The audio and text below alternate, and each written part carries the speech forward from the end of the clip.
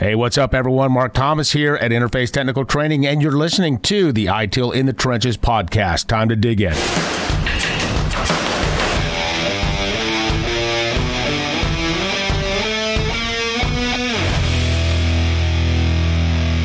Hey guys, Mark Thomas here. I want to tell you, there's sometimes a difference between some of the things you learn in class and how you actually do these things on the ground at work. And when I was an IT director at a manufacturer several years ago, I thought I had all the answers. I came out of an ITIL class, and I learned a lot of great stuff.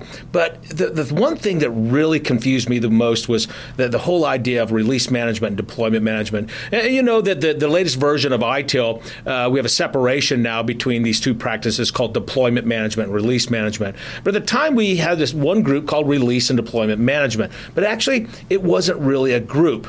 And so a lot of organizations think you have to have this office on the fourth floor in the corner with a title on it that says release management. And once you open that door, you've got 15 people in there waiting for their next release. That doesn't happen in real life. So we had this challenge because I couldn't go out and hire a bunch of people specifically focused on release management. So what we did was something I think was pretty crafty. If you were in my organization and you were a project manager, at some point in your career as a project manager for us, you were going to be assigned a release manager of an upcoming release, which meant that you were ensuring that we were going through the proper build, test, and deployment of a package of multiple projects.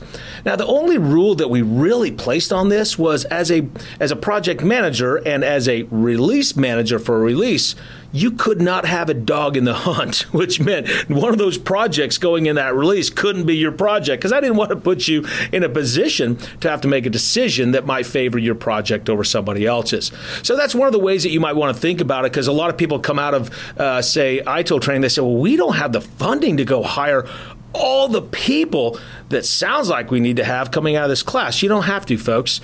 Many roles can be used in many different situations, and that's one of the things that we did that I found was very economical for us, and plus it gave our project managers another career path and an additional skill set around release management and being able to manage multiple projects that are going into a single release was very key for us. So anyway, just gives you an idea. You can do that with a lot of different other practices as well, but that's just my thinking around release management, and I want to share that with you because it worked well for us. It might not for you, but down the street view, sometimes you don't have all the people you need, so you may have to combine roles every once in a while. Hope that helps, guys.